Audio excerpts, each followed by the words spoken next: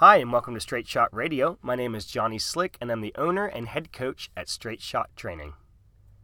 I hear it a lot from people in the gym. I hear it a lot from other coaches. I see it a lot online. I see it in the news. There's a lot of people who hate social media because of what they think it's done to fitness. They say that social media is killing fitness in that there's so much misinformation out there. There's so many people who are not qualified to speak on these subjects, who have these huge followings because they look a certain way or they market a certain way, or they're saying something that's in right now. The trends that are being spread are making it really hard to know what's real and what's not, and people are acting like this is a new thing. They're acting like that Instagram and Snapchat, TikTok, Facebook, YouTube, that these platforms are what's killing fitness. The thing is, if you look back, and this is even before I was born, if you look back at the start of commercial fitness, so before the 80s, people who worked out were athletes. They were training for something. Regular people didn't start working out they were called health clubs then. People didn't start working out in health clubs and gyms until the 80s, whenever they became popular with like Bally, Total Fitness, and then Gold's Gym, and those even kind of started out as more bodybuilding places, but they ended up growing into, everyone can go to these gyms to try to get healthy or look better, something like that. Well, even back then, there was misinformation, and it was being spread through word of mouth.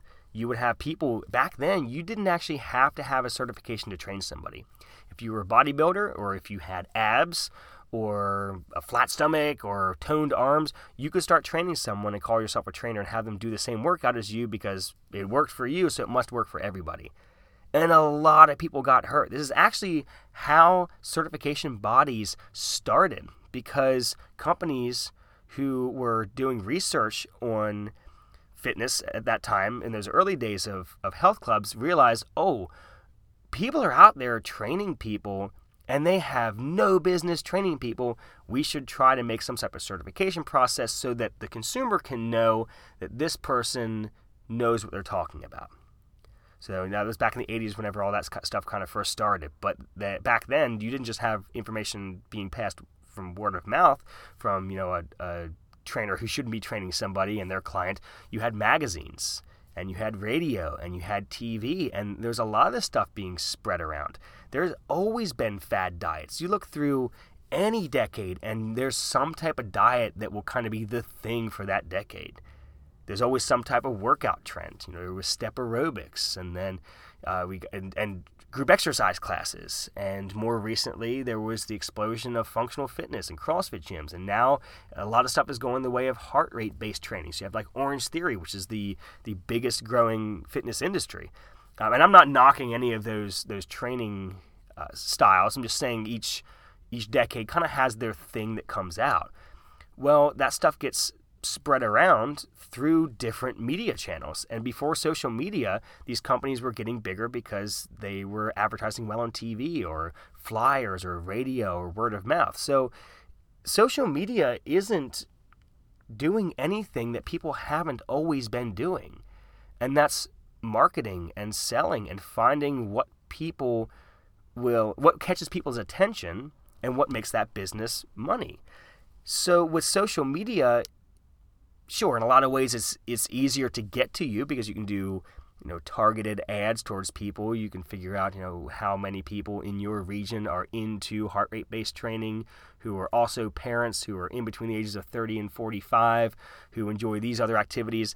Sure, there are some advantages that social media has over other forms of media in the past. However, marketers have always been marketers, and trainers who are just trying to make money, who don't have a degree in physiology, or they don't have experience training, they don't have any certifications, they have always been around. So it may be more in our face now because of social media, but I think the fact that people are recognizing that there's a lot of posers out there is good. I think that social media ultimately exposes people, because in social media now, since there's so many players in the game, I mean, there's always been a lot of players in the game, but obviously there's more now because of social media. You can have more online coaches than you ever could in-person coaches who are spreading this stuff around. But since there's so many people out there, the customer can now see, customer meaning you on your phone looking on social media, you can see when somebody doesn't know what they're doing. And I don't have a problem with that person. I don't think they should be banned from Instagram or that there should be a regulation on what they're allowed to say. They can say whatever they want. But there's a reason you're listening to my podcast and you're listening to maybe some other fitness podcasts. It's probably because those of us who have been in this space for over a decade and we have degrees and we have all these certifications, you can see that. I don't think that the consumer is dumb. I think that you all who are listening to this and other people who are in this space who are seeking out trainers, I think you all can tell when someone doesn't know what they're talking about.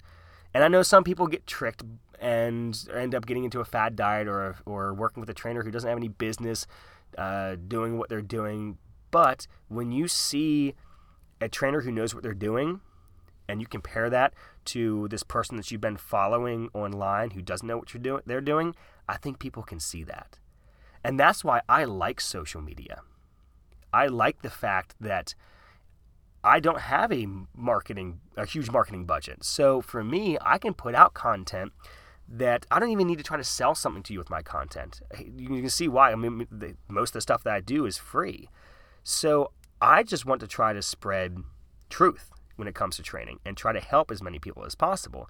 And I think that people can see that. And there's a lot of coaches that I follow that do the same thing and have helped me a ton. And I can see that. I can follow 100 different coaches and see which ones know what they're doing and which ones don't. And obviously I know some of that is because I've been doing this a long time and I can see BS when it's there, but I think you all can do it too. But if you're having trouble knowing who to listen to, I wanted to give you a couple of ways that you can maybe get a little bit sharper on discerning who knows what they're talking about. First thing you want to look for is their certifications. And I know some people have issues with different certification bodies, and there are some that I like and some that I don't like as much. But any certification body means this person didn't just launch an account and just start talking. They actually, had to take a test and pass it, so they probably know the basics. So I would look for, what are their certifications? Do they have a degree in exercise science? Then how long have they been doing this? Is this something that they just started doing and they just launched a page and they're talking like they've been training people forever? Or have they been training people for 10, 12, 15 years and actually have trained thousands and thousands of sessions and have actually worked with enough people successfully that they kind of have a leg to stand on when it comes to being a coach? The other thing is look at the comments or who their followers are or who that person is following, which is really cool that you can do that on social media. So then you can see what kind of circle is this person in.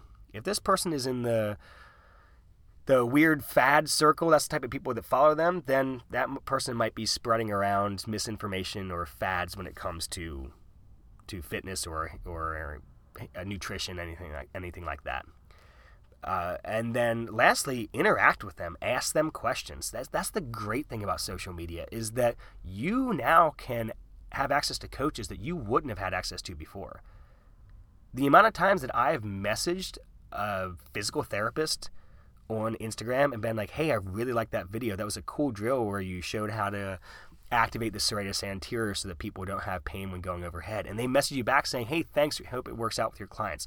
Then I might toss a question back, hey, do you think it would work in this situation? They message me back, I haven't seen the person, but sure, you might want to try it, but I would suggest doing this instead. And I have these conversations with people all the time that I would never get to interact with before this. And all I did was reach out, which I tell you all the time. Reach out at Straight Shot Training on Instagram, Straight Shot Training on Facebook, Johnny at straightshottraining.com. That's the email, JONNY. Reach out and ask me questions. We love doing this. And it's not about the money, because if you knew how much we make as personal trainers and even most physical therapists, you would see it's not, we don't get into this because of the money. We get into this because we want to help people and we love people and we love being around people. So when it comes to social media, to me, it's been great. And yes, I know that there are a lot of jokers in the fitness space, and there's a lot of misinformation. But to me, if I was training people back in the 90s, I would be dealing with companies that had a ton of money putting out information on commercials and bringing people into their big, box gyms, and I couldn't compete with that because I don't have a voice, and I couldn't produce any content that would go on TV. But now, sure, there's a lot of companies putting a lot of money into stuff online. There's a lot of people who don't know what they're talking about talking in social media. But there's also people who do have the education, the certifications, or the knowledge in this space. And I'm not saying, I'm not trying to put myself above anybody or lump myself in a group with other coaches who know what they're doing. I don't want to sound like I'm bragging or anything at all. What I'm trying to say is those of us who do have the certifications that I'm talking about, looking out for, and the degrees, we can now have a voice in a space that we couldn't afford before, because we couldn't afford ads in magazines and Muscle and Fitness and Cosmo and even pre-roll ads on early YouTube and TV commercials and Super Bowl commercials. There's stuff that myself and local physical therapists and all of my friends who are coaches, all of my super, super smart friends in this space, that we can now share this kind of knowledge, the kind of stuff that's in this podcast, the kind of stuff that's on my Instagram and my Facebook. We can now share this with you in a way that we couldn't before. So yes, social media has made it easier for people to enter into this space who shouldn't be spreading the stuff that they do. I don't mean shouldn't as in like it should be illegal, regulated. It's just I wish that people thought about people more and what their words might do to someone whenever they tell them to eat this food or do this diet or something. But in the same vein, it's also opened up a space for those of us who are trying to spread truth and help people to see that you don't have to do all this crazy stuff in order to be healthy. It's also given us a voice too. And I think that that's the one thing that we have to realize with social media is there, and this is with everything, this even goes beyond fitness, I'll wrap up with this, is that there is so much bad, but there's the opportunity for so much good that I think that the good outweighs the bad. And I think that there has been more positive interactions that I've been able to have with people, and people I've been able to train, and people who I've hopefully been able to help, and so many of my friends have been able to help because of social media, that it just makes me forget all about the fact that there are people out there making millions off of selling you some type of tea that they think will help you lose weight, or getting you to drink celery juice for like 15 days straight. That stuff to me it's silly, but it doesn't really upset me that much because I'm using this same platform in order to help people, and helping people makes me very happy. Is what I think. I mean, helping people in this field is what I know I've meant to do.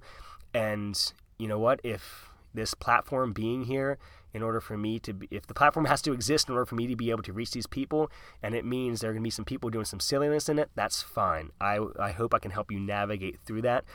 If you want any ideas of people to follow, people have asked me questions like that. There's a ton of coaches and physical therapists and other people who similar to me, you really just want to genuinely help people and help you navigate through whatever your issues are when it comes to health and fitness. Shoot me a message. I would love to just send you all of these people for you to check out. Or if you just go to my Instagram and you click on who I'm following, just follow those people. It's worth your time if you have the time to go do that. Again, if you have any questions for me, Johnny at straightshottraining.com. That's JONNY at straightshottraining.com. Shoot me an email at straightshottraining on Instagram, straightshottraining on Facebook. If you have any questions, I would love to help you out while you are navigating the craziness that is social media sometimes. Crazy but awesome place that is social media. Have a great week, and I will talk to you all later.